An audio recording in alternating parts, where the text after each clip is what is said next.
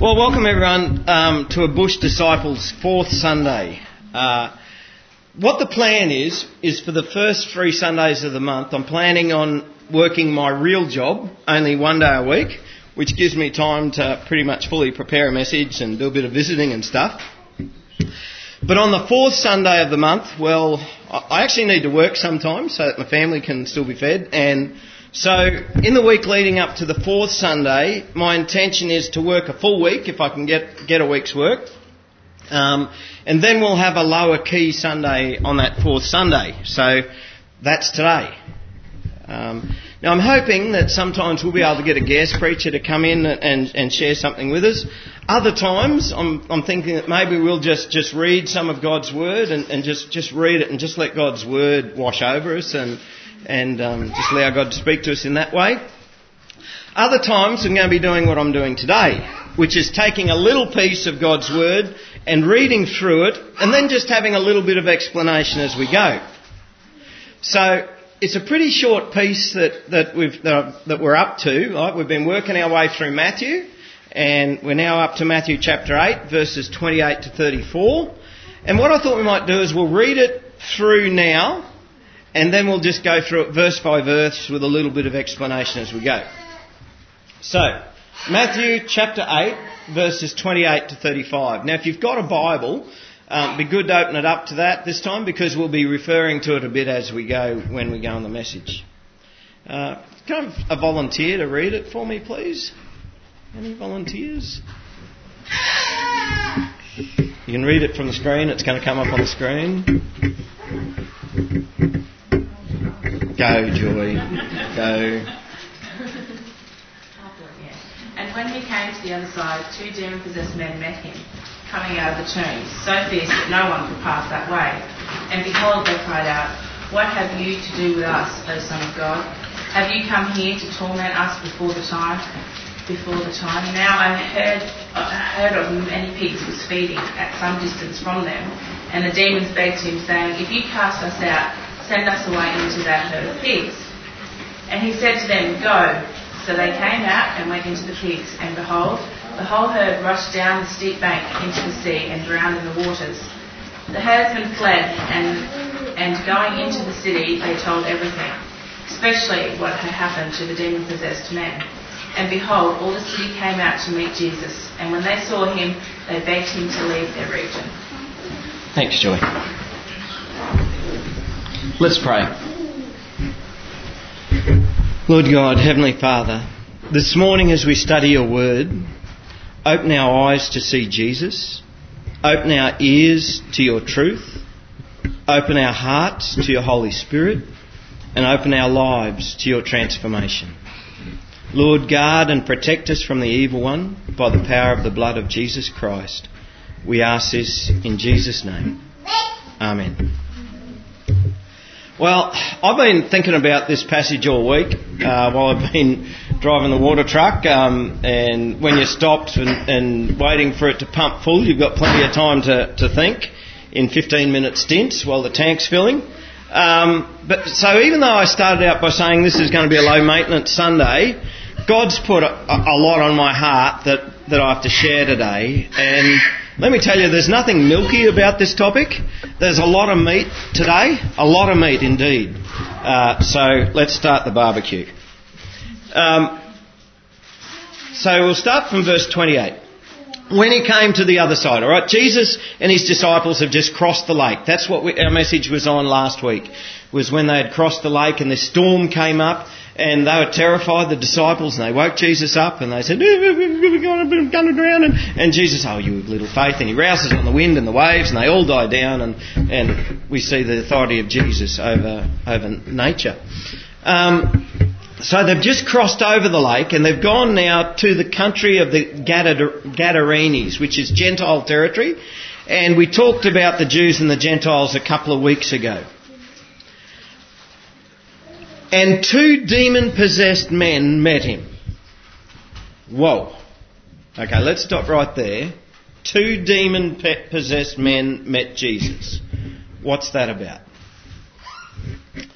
For most people today, any talk at all of demon possession or of the spiritual world or of personal evil is relegated to the domain of horror movies or fantasy or science fiction or maybe studies of non-refined or primitive cultures and religion. But you know what?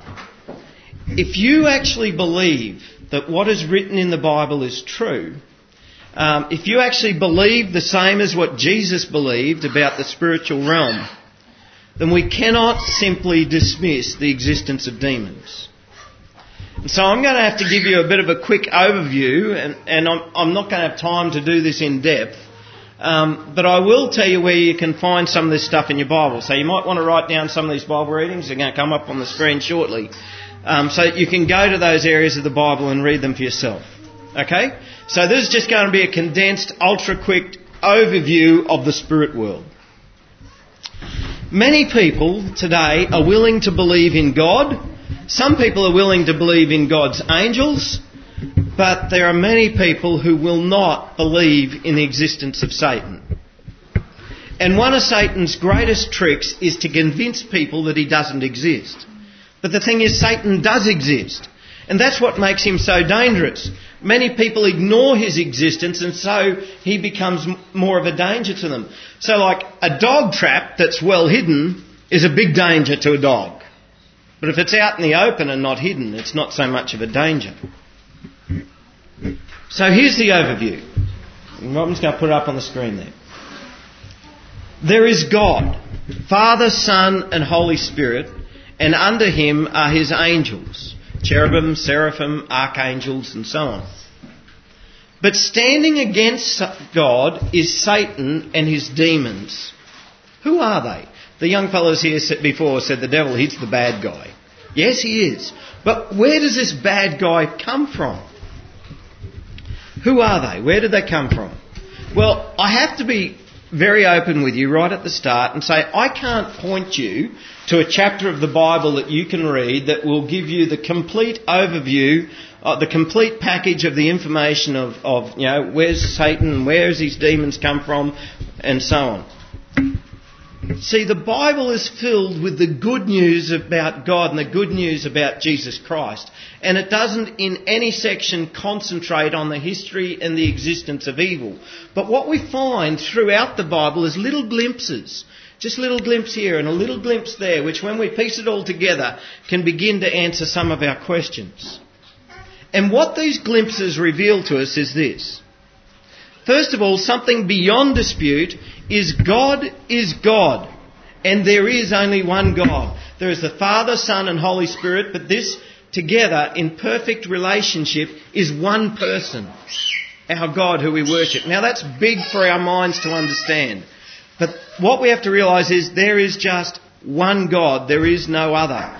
And so anything else that exists apart from God was created by God. God is the only thing, the only one who was not created. God created everything else. And so Satan is a created being. There is no other God. Satan is not a God. Anything else that is worshipped as a God is not a God at all, but demons trying to take the place of God. If you want to read about that, you'll find that in Deuteronomy chapter 32, verse 17. So, if Satan is a created being, what sort of being is he? And why? Why, for heaven's sake, would God have made him in the first place? Well, the Bible, and here's a few Bible references for you up there, seems to indicate that Satan started out as an angel. God created Satan as an angel. But this angel became proud, and he didn't want to serve God any longer. And he wanted to take the place of God. He wanted to become God. And so he rebelled against God along with 1/3 of the angels. And so 1/3 of the angels became demons. And their boss guy is Satan. So we now have God and his holy angels and Satan and his demons. But what's very important to remember is Satan is not a God. Satan can never be above God. Satan can never even hope to live up to the same level as God. He could never be an equal. And so we can always have confidence that our God, the God who created the heavens and the earth, is much more powerful than anything that the evil one can ever throw at us. So that's where they came from. They once were angels who rebelled against God. So that's what demons are. But what does it mean to be demon-possessed? Because here was two men who were demon-possessed who came to Jesus. Well, firstly, let me say, Satan can't get a hold of you and just decide, I'm going to move into so-and-so. Satan needs to have a legal reason to get a foothold in a person's life. So the second thing I want to say to you is there is a difference between oppression and possession. Demons can oppress, that means they can influence many people. A person can be oppressed by a demon only if they've given the devil a foothold through sin. It can be a giving in to temptation. It could be because of curses. Could be a history of sin or a family history of sin. Could be if you've received misleading teaching and believed it and started following it. Could be an involvement in things like Freemasonry or pornography or abuse of some kind, and so on. And many of us, even Christians, need prayer to be released from ongoing spiritual oppression. But that's not possession, right? Many of us can be influenced and tempted by the evil one. And some of us might have maybe a constant sickness in our family, or we might have a constant battle with a certain sin that we just can't seem to shake. And that might be because of some kind of spiritual oppression that we need to be freed of. Okay? But that's not possession. Possession is something very different and much more dangerous. Usually, even though a Christian may be getting influenced or tempted by an evil spirit, God inside of us is always stronger than the devil. Right? This shield of faith we talked about, have faith in God. If we start using this shield of faith, if we keep putting on this full armour of God, living righteous, always telling the truth, these things guard us from the attacks of the evil one. 1 John chapter 4 verse 4 says, "Little children, you are from God and have overcome them, for he who is in you is greater than he who is in the world." Okay? Never forget that.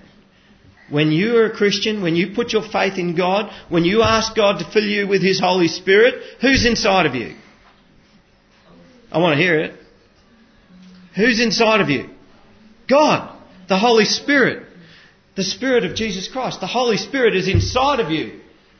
And He who is within you, God, is greater than he who is in the world. Anything that the world can throw at you, it's not a problem. Because he who is inside of you is stronger. So when you pray, when you read God's Word, when you share together with other Christians, when you're truthful, when you're living righteously, when you put on the full armour of God, it doesn't matter how much the devil tries to oppress you, he's not going to succeed. But when you put that aside, when you turn your back on God, when you reject God, when you reject His commands, which you find in His Bibles, in the Bible, when you completely reject Him and begin to embrace the evil one, that's what leads to oppression, to possession. So in practical terms, and this is what I've been taught by older, more experienced ministers who work a bit in this area. In their experience, the sorts of activities that can open someone up to demon possession are things like heavy drug use, involvement in the occult, and that could be anything from full-on in-your-face Satan worship to other expressions of the occult, such as seances, communicating with the dead, playing with Ouija boards, fortune-telling, witchcraft, divination, which, relevant one for us out here, folks, includes water divining. Astrology, now that's not the science of astronomy, that astrology is the star signs and stuff. Another big one for out here, indigenous religion and ceremony. Then we have things which are becoming more popular in our culture today, like New Age type activities such as crystals, transcendental meditation, involvement in other religions and taking on their practices such as yoga, Tai Chi, Reiki, iridology, for you farmers out there, biodynamic farming. Keep away from all that sort of stuff. All that sort of stuff, when we reject God and disobey God by rejecting Him and taking on these practices which He has explicitly forbidden from within His Word, and when we start to embrace the spiritual disciplines of demons, guess what? That's the sort of stuff that gives the devil a foothold in our life, which can and sometimes does lead to demon possession. Now, having said that, if you have ever unwittingly been involved in some of these things, not knowing that they're of the devil, and let's face it, most of us have. Most of us have read our star signs in the paper or played with a forky stick or whatever. If you've given the devil a foothold, in Christ there is freedom. That's what you need to know today. In Christ there is always freedom. If sin gives a foothold, guess what takes that foothold away? The removal of sin. Who's the sin removal specialist? Jesus Christ. Okay? And so when Jesus takes away our sin, He takes away that foothold that Satan has. If we confess our sin and repent of it, that means to turn away from it, right? I now recognise that I shouldn't be doing this anymore. I'm turning my back on those things which I now know are wrong. I'm going to start living for Christ. Hey, freedom. The foothold's gone. God forgives us, and there's no legal right for Satan to step in. So there's 2 demon-possessed men met Him, coming out of the tombs, so fierce that no one could pass that way. That sounds scary, doesn't it? No wonder they make horror movies out of that sort of stuff. When someone becomes possessed, an evil spirit actually takes control of their nature. Only 3 times in my life have I encountered somebody who I'm pretty sure was demon possessed. Their personality could just change, just like that. They could be really nice and so on, maybe a little odd occasionally, but their personality could just change. And the look of anger and bitterness and violence and the venom that could just spew forth. It was just like something evil controlled them. And that's what these 2 men were like. So fierce that no one could even pass that way. Verse 29, and behold, by the way, whenever you see the word behold in the Bible, it's look at this. Alright, so look at this. They cried out, what have you to do with us, O Son of God? Now, in Matthew, up until this point in Jesus' ministry, no person has identified, Jesus, you're the Son of God. He's been tempted by the devil out in the desert, and he knows that he's the Son of God. And now here's this demon, he recognises the Son of God. Don't think that Satan is unaware of Jesus. Okay, he knows all about it, and he also knows his fate. He knows that Jesus is the Son of God. What have you to do with us, O Son of God? Have you come here to torment us before the time? Yes, he has. But what is this time of torment that the demons are so worried about? Well, here's some good news for you. At the moment, demons have pretty much a free hand in the world, but that's going to change. When the Governor of Connecticut spoke about the school shooting at Newtown, Connecticut, does anyone remember what he said? It was splashed over the media a fair bit. He said, evil visited this community today. And that was after many kids were shot. Now, when you open up your eyes to the extent of evil in the world today, when you begin to consider what drives such evil, what could make somebody do such a thing? It's just beyond comprehension, some of the things that we hear done. Even just the other day, the chemical weapons getting used, just the other day. What could make someone do that? Millions of Jews gassed in the gas chambers. Could any human being be so evil? What drives such evil? When you open up your eyes to the spiritual reality that is behind evil in the world today, it's pretty obvious that Satan and his demons are pretty active in the world. But that time is going to come to an end. Revelation chapter 20 verse 10 tells us of their final fate. It says, "And the devil who had deceived them was thrown into the lake of fire and sulphur, where the beast and the false prophet were, and they will be tormented day and night forever and ever." He's talking about hell, folks. Now, we don't like to talk much about hell these days because we prefer to tell the good news, not the bad news. Or, we don't want to offend people by talking about hell. Let me tell you, hell is good news. Would you like to go to heaven and share it with Satan and his demons? No. Hell is good news. Evil, we see evil happening in the world, and even non-Christians, when they're looking for an argument of God, well, why does God let evil happen? Let me tell you, God is going to punish those who are responsible for evil. And that's what hell is about. Satan and his demons will be cast into the lake of fire, and that's where they'll be in torment forever and ever. And they know it. They know it.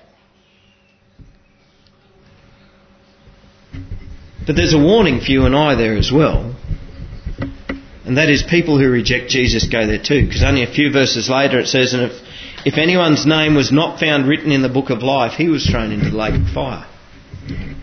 Now, it's pretty important that our names are written in the Lamb's book of life.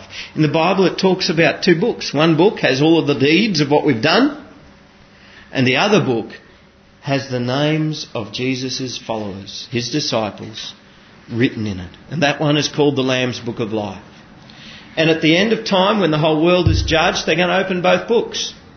And they're going to open up the book of the list of everything that we've done and go, you've done such and such and such and such and such and such. Sorry, off you go.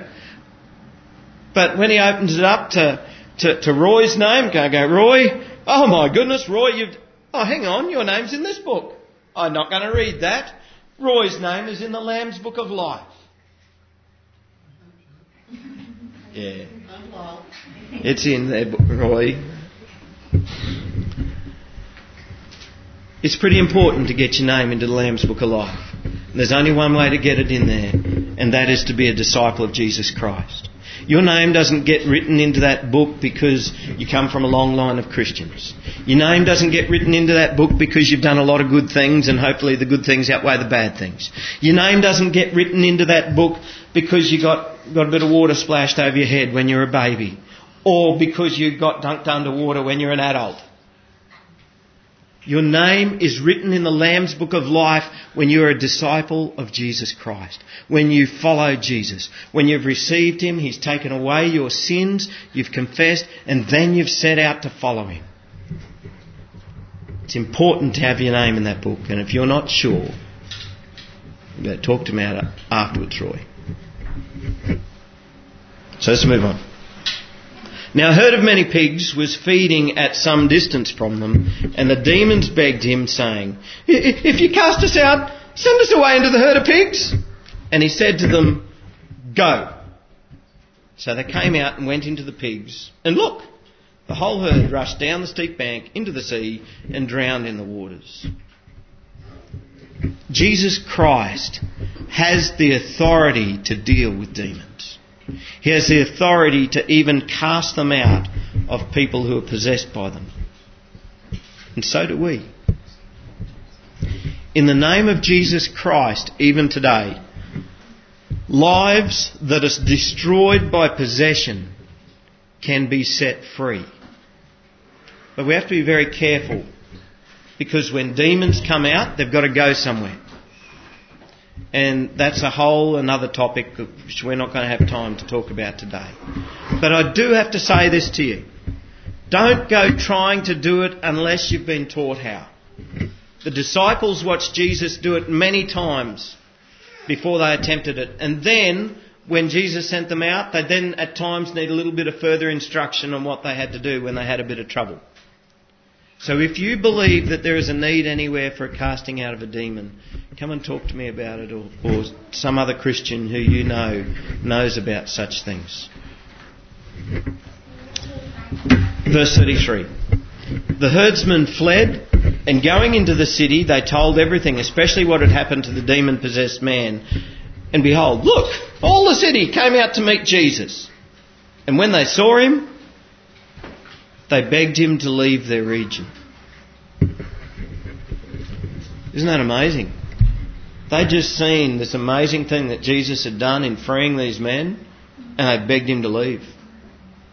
C.S. Lewis once said, "There are two equal and opposite errors into which our race can fall about the devils. One is to disbelieve their existence. The other is to believe and to feel an excessive and unhealthy interest in them." Folks, this Bible reading today, well, it's not about demons. It's about something much more important than that. It's about Jesus Christ. It's about the authority of Jesus. It's about the authority that Jesus has even over demons. And it's about Christ bringing freedom. You see, Jesus didn't only come to feed the hungry. Jesus didn't only come to heal the sick. Jesus didn't only come to show us a better way to live or to give an exemplary life. Jesus came to free us from sin and death. And for him to do that means he has to be able to overcome evil. He has to be able to overcome the power of sin and death. Jesus came to release the oppressed. Jesus came to release the possessed. This passage today is all about Jesus. And maybe for some of you, hearing about the spiritual world, hearing about the battle between Satan and his demons and God and his holy angels, maybe that's pretty exciting stuff for you to hear. But it's not about Satan. It's about Jesus. And we need to know about this stuff. Know that in Jesus Christ we have victory over Satan and his demons. But let us always keep the main thing the main thing. And what is the main thing? Jesus Christ. When Jesus sent 72 disciples, we only think of the 12, but there was a time when he sent 72 of his disciples out to have a bit of a go themselves, and they came back and they were just so excited. And they said, "Oh, Lord, even the demons are subject to us in your name." And he said to them, "I saw Satan fall like lightning from heaven. Behold, look, I've given you authority to tread on serpents and scorpions and over the powers of the enemy, and nothing shall hurt you. Nevertheless, do not rejoice in this, that the spirits are subject to you, but rejoice that your names are written in heaven." Hey? One extreme is to become so consumed by the excitement of the spiritual battle that we lose sight of the main thing. But another extreme is to be scared off by it. Verse 34 said, "And behold, all the city came out to meet Jesus, and when they saw him, they begged him to leave."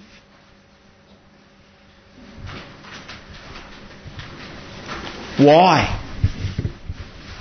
God had just intervened supernaturally into their world, and it scared them. And most of us, we're brought up, we're educated to think in the natural. And when something supernatural happens, whoa, that's not the sort of religion I'm into.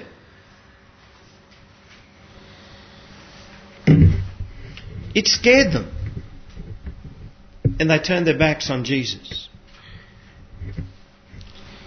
In many churches in our culture, you will never, ever, ever hear a message teaching you about Satan and the evil spirits. Some of you might have gone to church all your life and never heard a message telling you the things you've heard today. Maybe you've never heard about demon possession and had it explained. Many people are open to teaching on less spiritual matters, but don't want to have anything at all to do with that kooky supernatural stuff. Don't be scared off by it. This is something that God does to bring freedom to people. But don't become consumed by it. Let us always keep Jesus the main thing.